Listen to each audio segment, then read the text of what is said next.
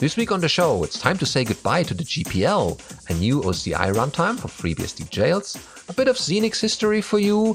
We have an update by Warner Losh on QEmu's BSD user fork. We look at FreeBSD 13 running on a 12-year-old laptop and more in this week's episode of BSD Now.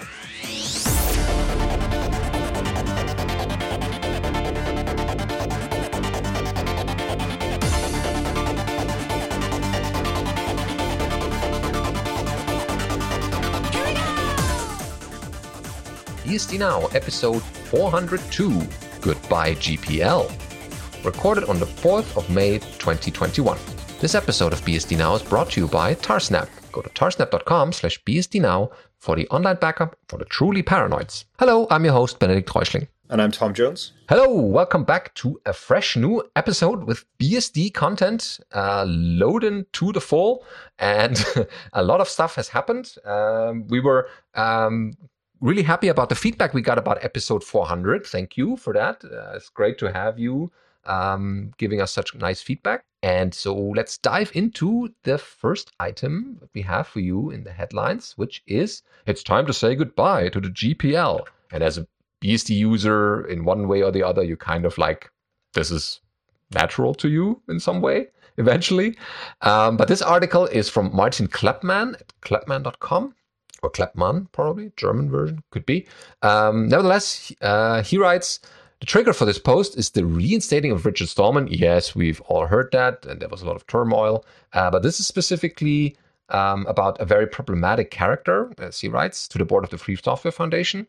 So he's appalled by this move and joined others in the call for his removal. This occasion has caused me to reevaluate the position of the FSF in computing. It is the steward of the GNU project as part of Linux distributions, loosely speaking, and of a family of software licenses centered around the GNU General Public License, GPL.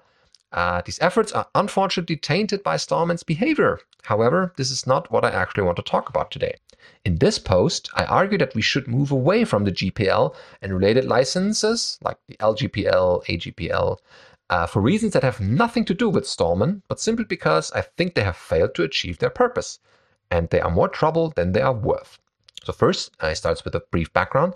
The defining feature of the GPL family of licenses is the concept of copyleft, which states roughly that if you take some GPL license code and modify it or build upon it, you must also make your modifications or extensions, known as derivative work, freely available under the same license. This has the effect that the GPL source code cannot be incorporated into closed source software. At first glance, this seems like a great idea. So what is the problem?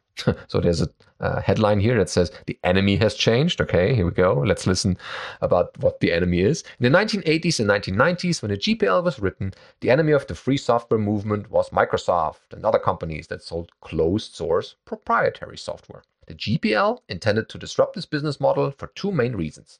First, closed source software cannot easily be modified by users. You can take it or leave it. You cannot adapt it to your needs. And to counteract this, the GPL was designed to force companies to release the source code of their software so that users of the software could study, modify, and compile it, and use their modified versions, and thus have the freedom to customize their computing devices to their needs. And so the second point is, or the second reason, moreover, the GPL was motivated by a desire for fairness. If you write some software in your spare time and release it for free, it's understandable that you don't want others to profit from your work without giving something back to the community. Forcing derivative works to be open source ensures that some baseline of giving back. Okay, so yeah, while this made sense in 1990, he thinks the world has changed and closed source software is no longer the main problem. In more bold text, in the 2020s, the enemy of freedom in computing is cloud software. Oh, okay, so now we know. Or software as a service, SaaS, or web apps, also known as that. So software that runs primarily on the vendor's servers with all your data also stored on those servers. Examples include Google Docs, Trello, Slack, Figma, Notion, and many others. You probably could name a few of your own. This cloud software may have a client-side component, a mobile app, JavaScript running on your web browser, but it only works in conjunction with the vendor server. And there are a lot of problems with cloud software. So if the company providing cloud software goes out of business or decides to discontinue a product, the software stops working, and you are locked out of the documents and data you created with that software. This is an especially common problem with software made by a startup, which may get acquired by a bigger company that has no interest in continuing to maintain the startup's product. Google and other cloud services may suddenly suspend your account with no warning and no recourse. For example, if an automated system thinks you have violated its terms of service. Even if your own behavior has been faultless, someone else may have hacked into your account and used to send malware, or phishing emails without your knowledge, triggering a term of service violation. Thus, you could suddenly find yourself permanently locked out of every document you ever created on Google Docs or another app. Yes, that's a problem, of course. There's other reasons, and they are listed in the article. But let's further down, you can find that there's an argument to have local first software. So he describes it as, my collaborators and I have previously argued for local first software, which is a response to these problems with cloud software. Local first software runs on your own computer, like it did in the days before the cloud, and stores its data on your local hard drive while also retaining the convenience of cloud software, such as real-time collaboration and syncing your data across all your devices. So you always have your own data on your devices, and the cloud is just there for the synchronization of everyone's file. So it's nice for local first software to also be open source, but it's not necessary. 90% of the benefits apply equally to closed sourced local first software. Yeah, that's an interesting concept. And further down, there's more about the legal tools to promote software freedom and the various licenses that apply to this.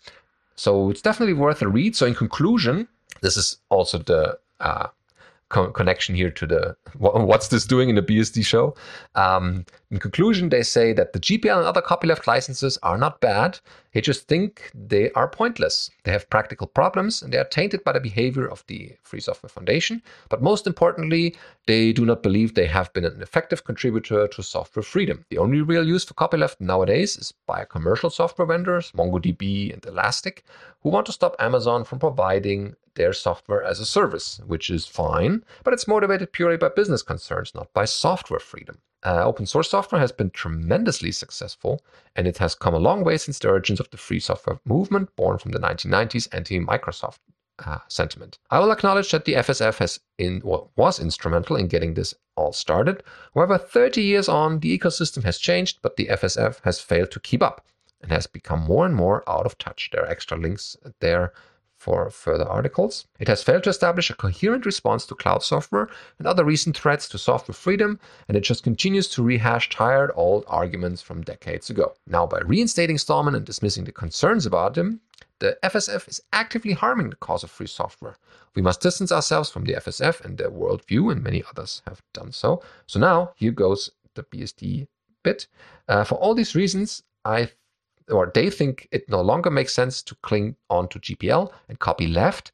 Let them go. Instead, they encourage you to adopt a permissive license for your projects, the MIT, the BSD, Apache 2.0, and then focus your energies on the things that will really make a difference to software freedom, counteracting the monopolizing, those effects on cloud software, developing sustainable business models that allow open source software to thrive, and pushing for regulation that prioritizes the interests of software users over the interests of vendors. Yeah, I think it has some good points, although you also have to say that cloud software definitely has benefits, so you don't have to teach users how to install the server part because it's running already and they just have to connect their clients to it. But definitely from the license point of view, I can see the arguments needing a discussion here, and especially nowadays that the software landscape has changed, it's definitely interesting to reevaluate those. And could very well be that the BSD licenses or derivatives or similar ones are seeing a push by developers. Yeah, it's really interesting. Obviously, on a show called BSD Now, we have a bias. Of course, yes. See where it leans. I always find interesting when in this discourse that the FSF gets a lot of credit, but then they mention two organizations by name, MIT and BSD, because of their licenses.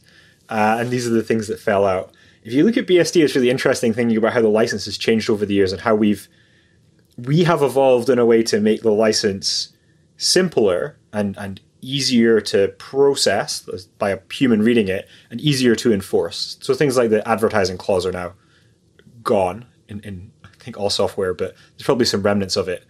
Whereas the changes in the GPL made people stop using the software, which doesn't seem like the thing you want for a software license.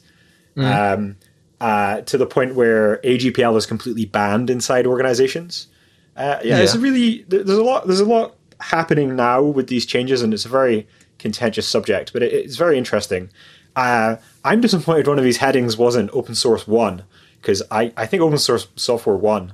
It definitely did, and it's more likely that companies will adapt open source software rather than a commercial one, because open source software has definitely build up a competition to closed source software, and most of the time it's providing even more features than a closed source would have. And it's also for companies, hey, is a license compatible with how we use the software, or when we ship a product, can we incorporate that software? And the BSD license allows that, and the GPL is involving lawyers first, if it's possible at all. And GPL advocates would see this the other way around, but it's impossible to get hold of an SDK for proprietary software that doesn't have BSD software inside it. It's all throughout. And even if the most of that is not freely distributable, if your goal for writing a software is to write the software, then I'd see it as a victory. And as a BSD developer, where I'm coming from here is probably really clear. I mean, it's all small bits, but as a whole, it's providing a lot of value to people in big and small ways. And as a developer, you don't want to do all the legal work, or the whole studying of what a license offers you and how users should use your software. You want to get something done. You want to solve a problem. You want to write code that does something useful, and not first start a law degree to understand the license you're going to use. Okay, so next up we have an article from Samuel Karp. Samuel writes, "Today I open sourced RunJ, a new experimental proof of concept OCI compatible runtime for FreeBSD jails." He says, "For the past 6.5 years, I've been working on Linux containers, but never really had much experience with FreeBSD jails. RunJ, pronounced RunJ, really helpful for podcasters, is a vehicle for me to learn more about FreeBSD in general and jails in particular. With my position on the technical oversight board of the Open Containers Initiative, I'm also interested in understanding how the OCI runtime specification can be adapted to other operating systems like FreeBSD. An OCI runtime sits at the lowest level of make a container work. The specification is focused around starting processes in isolated environments, but doesn't cover all the kinds of features you'd expect in a product like Docker.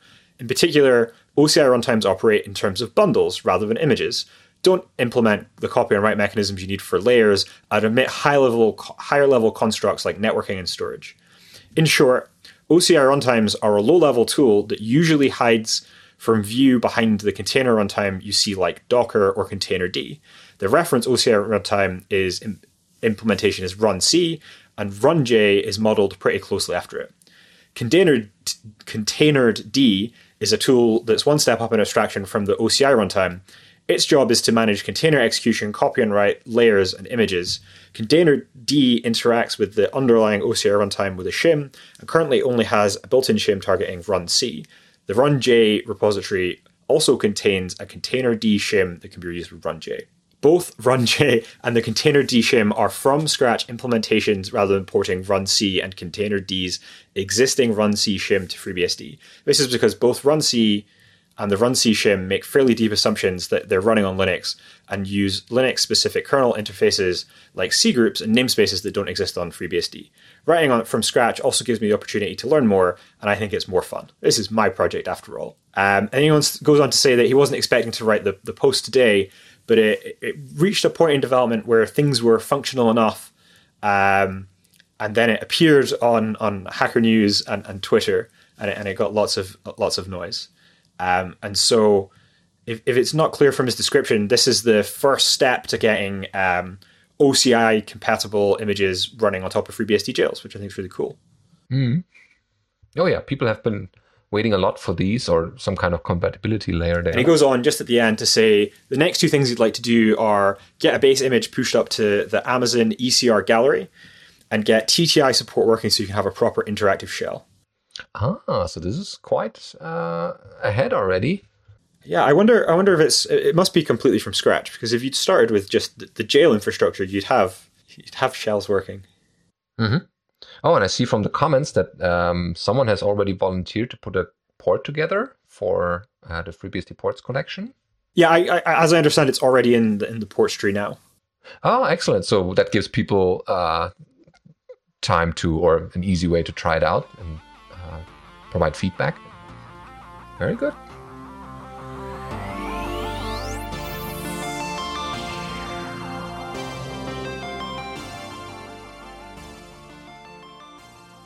Next, we have something for the history people, computer history folks, a bit of Xenix history in our news roundup here. So this bit has a nice picture of the original handbooks. Oh, wow, this is really old. So the article goes from 1986 to 1989. The author here, I don't see who that is, worked in Xenix, in the Xenix group at Microsoft. It was their job first out of school, and they were the most junior person on the team. They were hopelessly naive, inexperienced, generally clueless, and borderline incompetent. But my co-workers were kind, supportive, and enormously forgiving. Just a lovely bunch of folks. Oh yes, that's the best you could have coming fresh out of school. Microsoft decided to exit the Xenix business in 1989, but before the group was dispersed to the winds, we held a wake. Many of the old hands at Microsoft had worked at Xenix at some point, so the party was filled with much of the senior development staff from across the company. There was cake, beer, and nostalgia. Stories were told, most of which I can't repeat.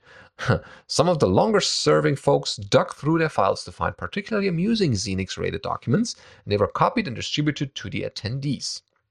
So if memory serves, it was a cooperative effort between a number of the senior developers to produce this timeline that we have in the show notes linked, detailing all the major releases of Xenix. So you can see which release came after which and what kind of processor they were running on and in which time. So that's interesting. They have no personal knowledge of the OEM relationships before 1986. And they do know that there were additional minor ports in OEMs that aren't listed on the timeline, like an NS32016, IBM PS2, MCA bus, Onyx, Spectrix, but to the best of their understanding, this hits the major points. Since we're on the topic, they should say that they've encountered a surprising amount of confusion about the history of Xenix. So here are some things they know. Xenix was a version of AT&T Unix ported and packaged by Microsoft. It was first offered for sale to the public in August 25, 1980, issue of Computer World. I wasn't born there yet, so I didn't care. So that issue had a big headline stating, Microsoft is pleased to announce there will be no 16-bit software crisis. Okay. So it was originally priced between $2,000 and $9,000 per copy, depending on the number of users. Microsoft owned the Xenix trademark and had a master Unix license with AT&T, which allowed them to sub-license Xenix to other vendors. Xenix was licensed by a variety of OEMs and then either bundled with the hardware or sold as an optional extra. Ports were available for a variety of different architectures, including the Z8000, Motorola 68000, NS16032, and various Intel processors. In 1983, IBM contracted with Microsoft to port Xenix to their forthcoming AT286-based machines, codenamed Salmon. The result was IBM Personal Computer Xenix for the PC-AT. Oh yeah, I remember this machine that they have pictured here. This is one of the computers my father had. Oh dear. By the time there was a growing retail demand for Xenix on IBM-compatible personal computer hardware, but Microsoft made the strategic decision not to sell Xenix in the consumer market. Instead, they entered into an agreement with a company called the Santa Cruz Operation, SCO, you might have heard about that, to package, sell, and support Xenix for those customers. So even without outsourcing retail development to SCO, Microsoft was still putting significant effort into Xenix.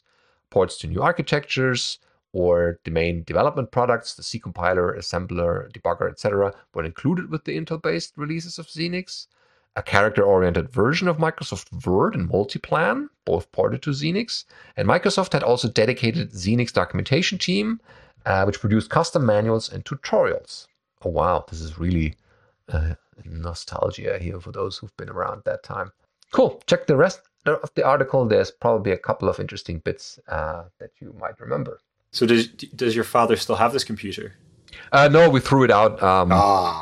Yeah, I mean, that's the first time I saw Tetris on that thing, and you can kind of see that this wasn't really used for professional work.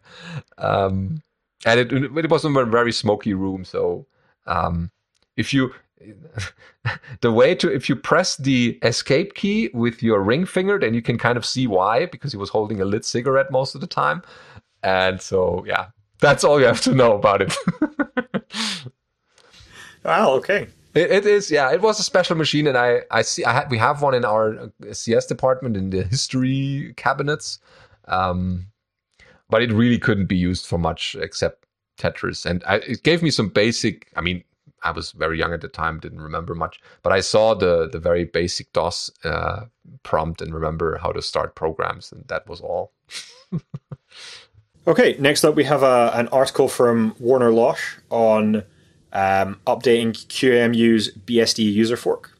Warner writes, BSD User is a user mode emulation tool. It emulates FreeBSD system calls on FreeBSD, and other BSD system calls elsewhere to varying degrees of success. Its primary mission has been to build FreeBSD packages using user mode emulation to speed up the process over using system mode. It speeds up things because the compilers and other huge CPU hogs can be built natively. Of late, it has languished. A few years ago, I started to rebase it to then tip of QEMU in the hopes of upstreaming. At the time, we'd forked off QEMU 1.0 or so. During this time, the then current QEMU was 4.0. I got things rebased to around 3.1 before running out of steam. Rebasing patch trains of thousands of commits is hard, and trying to selectively squash commits isn't much better. So that's where things stalled. All bug fixes to QEMU User had gone into our own private branch. Recently, I'd been asked about it again, so I started to dust things off. I got my name listed as the maintainer so I could push patches upstream a lot more easily, and then started contributing by doing basic cleanup in the hopes of redoing logically what had been done to split things up. These efforts have come to naught. Oh, I can feel this sigh when he writes this. Yeah. So in one final act of desperation, I copied the 3.1 based BSD user directory directly into the QEMU 6.0 and got it building. There were lots of little changes I needed, but nothing super huge. I've not done extensive testing, but the basics seem to work. Trouble was, that diff was 35,000 lines, too big to upstream in one go, so I had to set out to see what could be done. First, I labeled the yeet it to current branch as Blitz. It's a fast hack to get something we can move forward on. In future, releases and such will be cut from there until I can get into the upstream tree. Blitz is the German word for fast. Can you fact check, Benedict? Oh, yes, of course. The Blitz, yeah. Oh, it's like a lightning fast. and has connotations of doing something quick and dirty well enough to move on. Yeah. Next, I created another branch from 6.0 called Kaizen. Kaizen is the Japanese business practice of continuous improvement, the other CI. Find the most painful or most expensive part of your business, fix that, and iterate. This branch, I'll be putting diff reduction patches for upstream, as well as start to move things over from Blitz, starting with the loader. I've disconnected everything except x86 from this branch. In upstream QEMU BSD user core dumps right now, so I'm not turning off anything that's working. So the plan is that I'll focus on keeping x86 buildable and get it working as quickly as I can, and then add up all the system calls from the Blitz branch. I'll add them one group at a time and do some reorgs and new file creation as well. I'll get these reviewed and upstreamed. Once all the system calls are in place, I'll finally start adding additional architectures as well and getting those patches reviewed. Finally, I'd like to get NetBSD and OpenBSD hosting stuff updated, as well as take a stab at updating their system call tables and see how well that works. The work that Stacy Sun and others tried to preserve all this, but it's a long story. It's been a long time since any of it was tested. He says he has an agreement in principle with QEM Upstream, which should hopefully make things easier. And so approximately monthly, he'll be landing a new branch with the latest diff reductions. I'll rebase Kaizen and Blitz after each drop and before I upstream. For the moment, this work will go into my GitLab fork since it has all the CI set up in it, the other CI. and from time to time, I'll publish back to GitHub QEMU user repository. Be advised, both Blitz and Kaizen branches will rebase often, so you may need to do weird things to update. Though if you're tracking them with changes, please be in touch so we can coordinate work.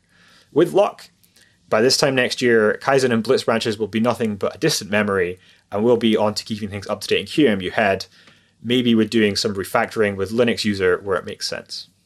Oh, yeah. It's kind of interesting what kind of projects Warner takes on here and there, but definitely good work. And I look forward to having a more updated version, the same as the upstream has.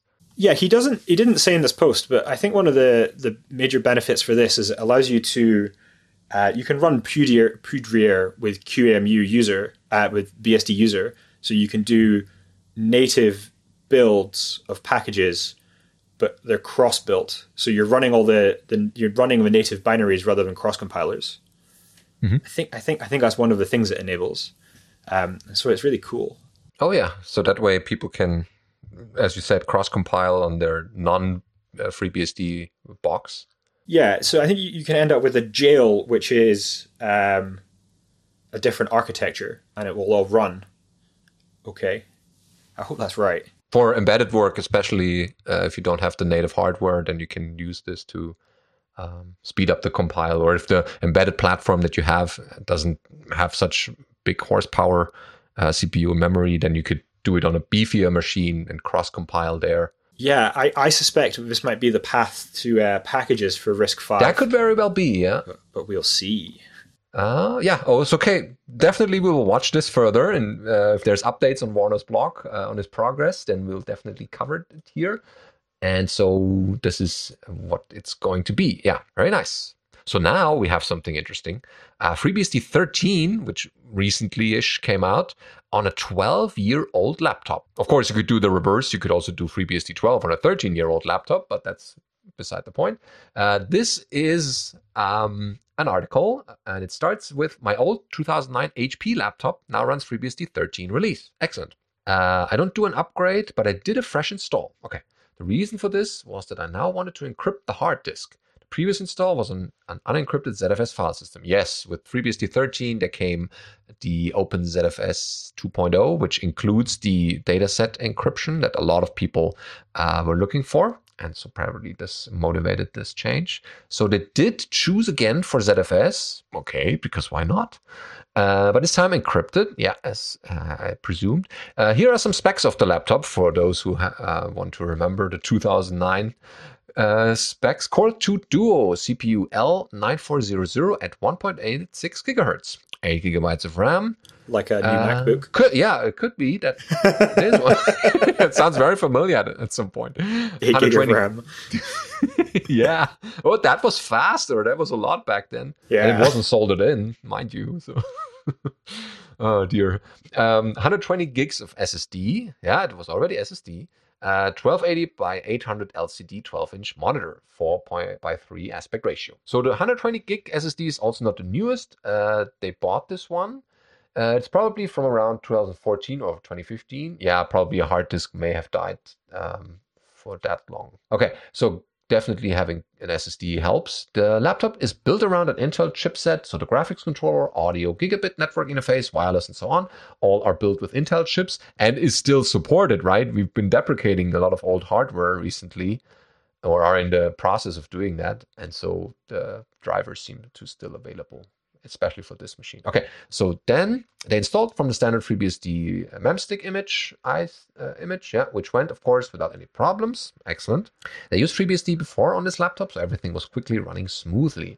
They installed a 915 resolution package. Oh, yes, that could be a problem. Yeah, and added the line to rc.conf, so that's the i915 KMS in the KLD list. Okay, good that it still was working. So in order to get the sound working properly, they added 2 lines to /boot/devices.hints, and that is especially for this card or for this sound chip, hint.adhc.0.cad0.nid18.config, and then it's AS equals 1 and SEQ equals 15. So that's very card specific, but seems like it did make the sound. Yeah, the card specifics is why FreeBSD can't configure it. Yeah, that's what you have to configure in the config file because they cannot detect this in any way possible, or not in the proper way. So they're not sure if this is needed for this processor, but they also installed the dev CPU data and added 2 lines to the bootloader. Oh yes, the Intel firmware updates may or may not had a problem back then.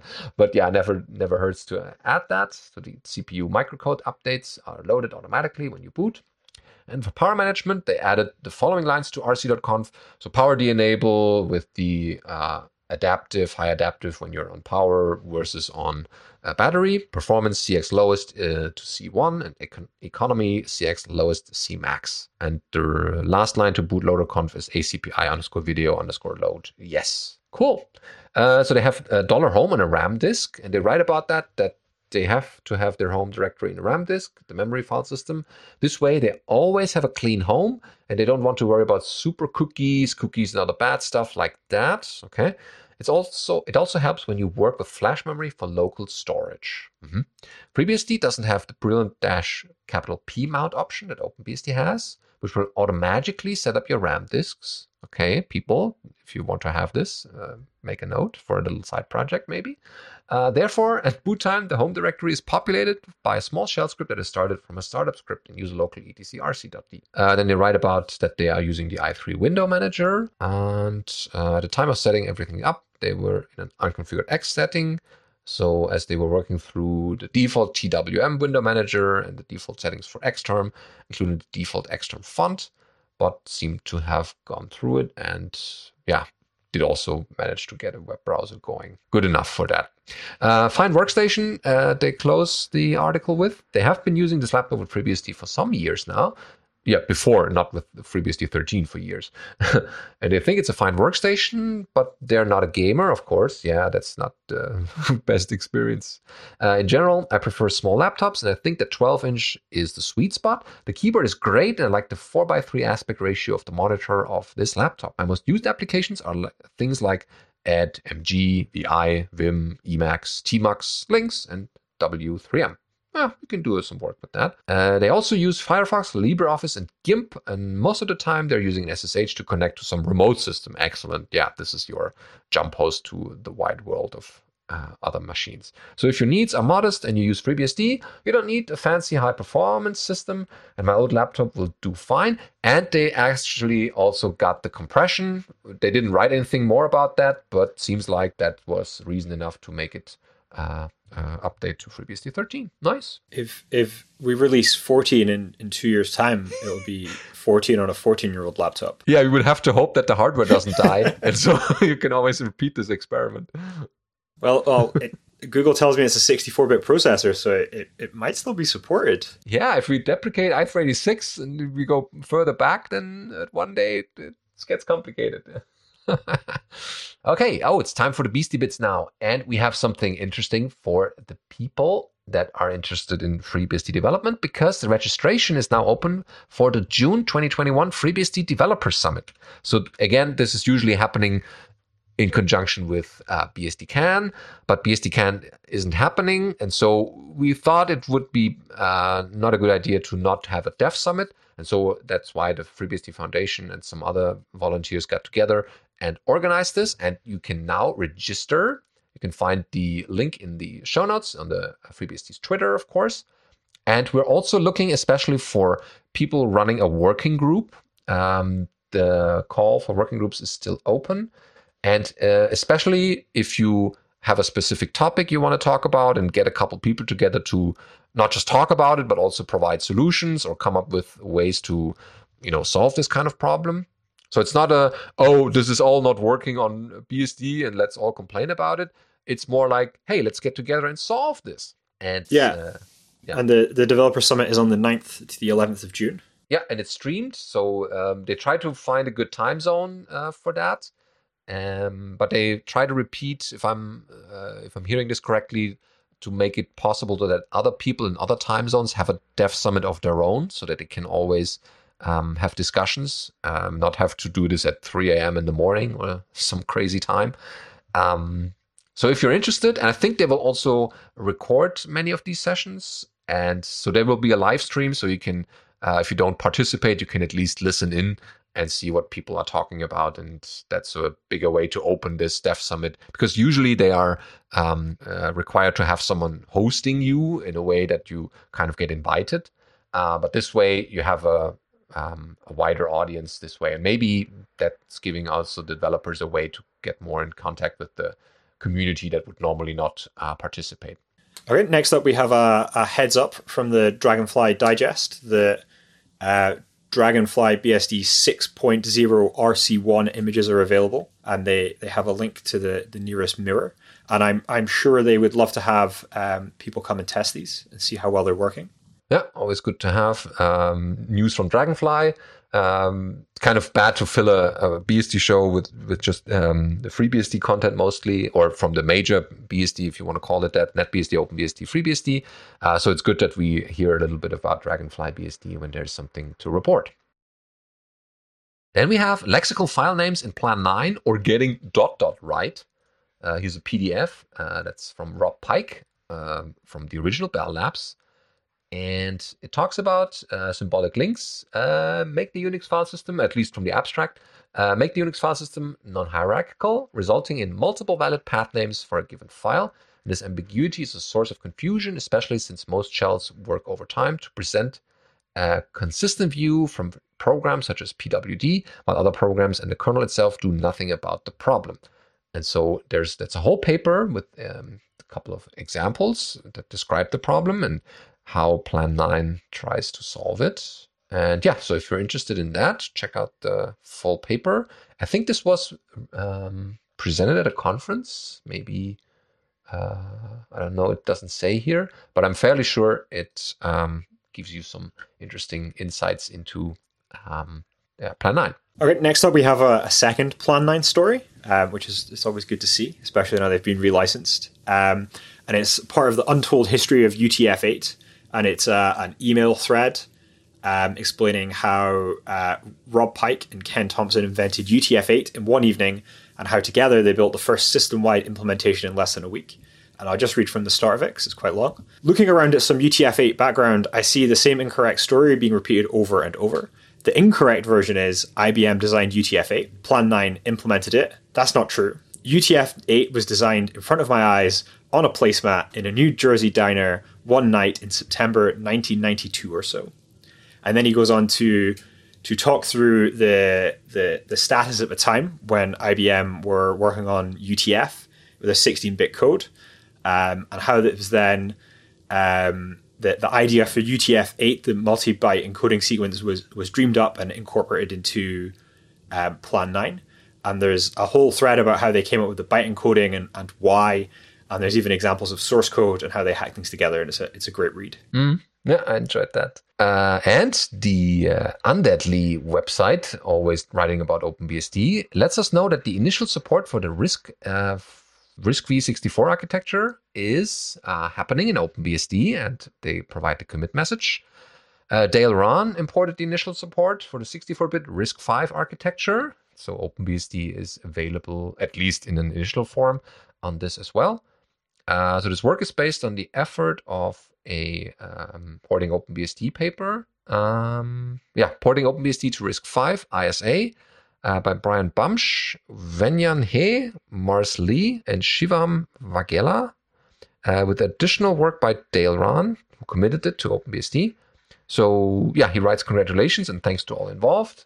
So we'll definitely see more of RISC-V, if I'm not mistaken. And it's nice to see that OpenBSD and probably other BSDs will use and support this architecture. Very nice. Yes. Before we go into our feedback and questions, we should talk about our sponsor for this week, which is Tarsnap. Tarsnap is your one-stop online backup for the truly paranoid people. If you are not doing backups yet, then you should definitely consider using Tarsnap or giving it a try. So you start off with creating an account and charge a very low account initially, $5. That will give you a lot of storage space or place to store your data. So what Tarsnap basically provides is an infrastructure to back up your data and retrieve it. And it does it all encrypted. And during the setup, you create a key which is your key to the castle, really. And that is used to encrypt your data, but it's not just the encryption, it's also segmenting your file. So you say, I want to back up my monthly bills, or I want to back up my most important files that I don't want to lose. And the Tarsnap software analyzes this data and figures out, what are the unique blocks in there? And can it compress it to a certain level that it's less than the original size? And this is all happening on your machine, not connecting to the network yet. And once that has all happened and the encryption is done, then it's signed and sent off to the Tarsnap cloud, which is hosted on Amazon. And there it sits encrypted until the time it's needed. And if you're doing regular backups, like every hour, every day, any kind of backup scheme you are implementing, then it also knows about what's already on there. So it doesn't have to send everything over every time. So it only sends the deltas or the things that have changed in the data, if there was any change. And that way it solves you the storage space problem, and it also makes it very cheap. And this way, one day, if you need your data back, it's copied using the same client software, and it's copied and unencrypted as long as you hold the personal key. If you lose the key, then even the Tarsnap folks cannot help you retrieve your data. It's still encrypted and no one else can make heads and tails of it. So that's why you always need the key to unencrypt your data, and that's the way to restore. And it's very interesting and fairly easy to use software. And it's available for all the Unix and Windows systems out there you can think of, as well as Microsoft, the Cygwins, but I don't think you don't need this for long now, because I've seen that the PowerShell has done a lot of good work recently, so that a lot of Unix-like environments and commands are supported. So Tarsnap runs on the BSDs, the Linuxes, the Mac OS, Cygwin, any kind of environment you can think of. There are custom clients available if you want a GUI around it, so that's done by third party. And the paranoid part is it's not just the encryption, it's also, if you don't trust the people providing you the backup service, you can look into the source code and how it's built. And that's what Tarsnap gives you also. They also have a bug bounty program for things you might find, any bugs, any security issues, even typo errors or stuff in their in their documentation. And so Tarsnap is really a good way of getting your backups done, and without having to worry about, will anyone else be able to unencrypt my data that I'm backing up into a cloud.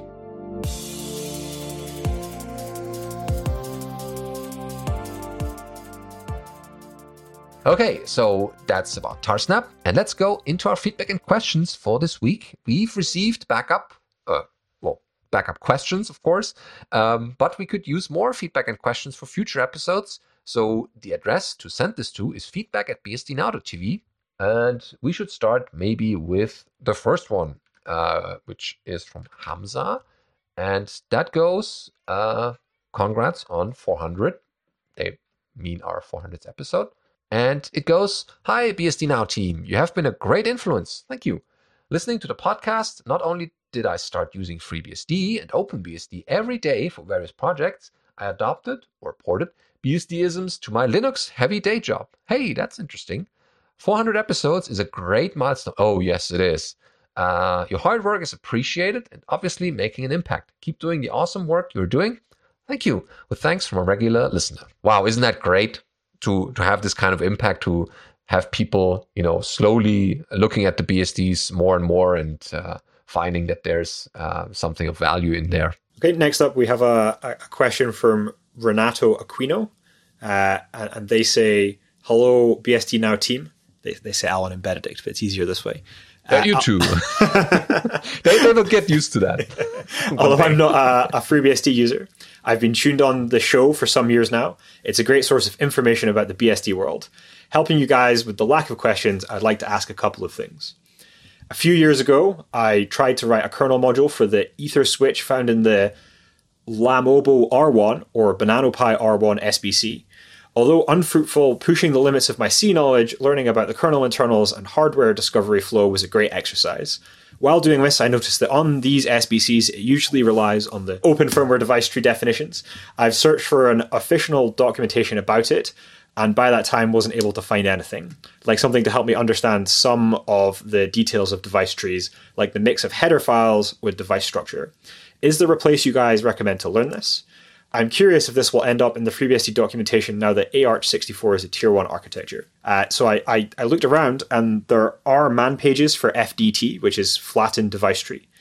So Renato's question is about the way embedded platforms and PowerPC discovered hardware. It wasn't through ACPI, which is used in x86 machines. It is instead a statically compiled blob that is maybe on an SD card or in Flash, and it just lays out all the files that are there. And so if you've ever done any hardware hacking, you might have come across this. And they ask if there's more documentation. The whole open firmware flattened device tree thing is a maze that is easy to get lost in. There's documentation in FreeBSD in the man pages. I don't think there's anything in the handbook. There's documentation on the wiki, but I think most of that was tracking implementation, and it sort of expired as things were implemented. And there's really good documentation in the OS Dev wiki and some other places online. The Linux kernel actually has quite good documentation about this, but in the end, I think you just pick up the little bits you need to know, and then you hide from the rest of it because it's very complicated. Could also be that there was, if I'm not mistaken, a talk about FDT once at a BSD conference. You could check papers.freebsd.org if there's something in there. Okay, and then their second question, I know that jails are an awesome piece of software that I've seen usage as far as 1998. With all the hype that Docker had, I was hoping that with the definition of containerd, some of the tooling and usefulness of an image repository would land on FreeBSD as well. I've looked after containerd implementations for FreeBSD, but all that I could find relies on ZFS as the layered file system and nothing about UFS implementations. Are there any official efforts to implement containerd on FreeBSD that you guys are aware of? Well, earlier in the show, we reported on some work on RunJ, and I think the person behind this also has a similar project that we might cover in the future. I understand that they use ZFS still for doing the copy on write, and I'm not aware of any efforts for UFS. Yeah, it could very well be that what we covered earlier is not too specific to the file system or not too FreeBSD ZFS specific. So it could be. We need to check this I further. don't think our UFS has copy on write, but I could genuinely not be right. Yeah, it doesn't. Not in the way ZFS does it.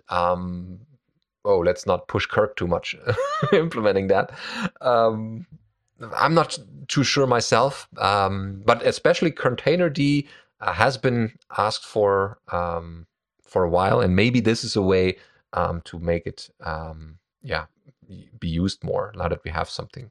Okay, that's what we have for that answer. And next then we have Rob with a music question. You're like, what? BSD and music? Oh, no, it's a short thing, and it's kind of relevant to this podcast.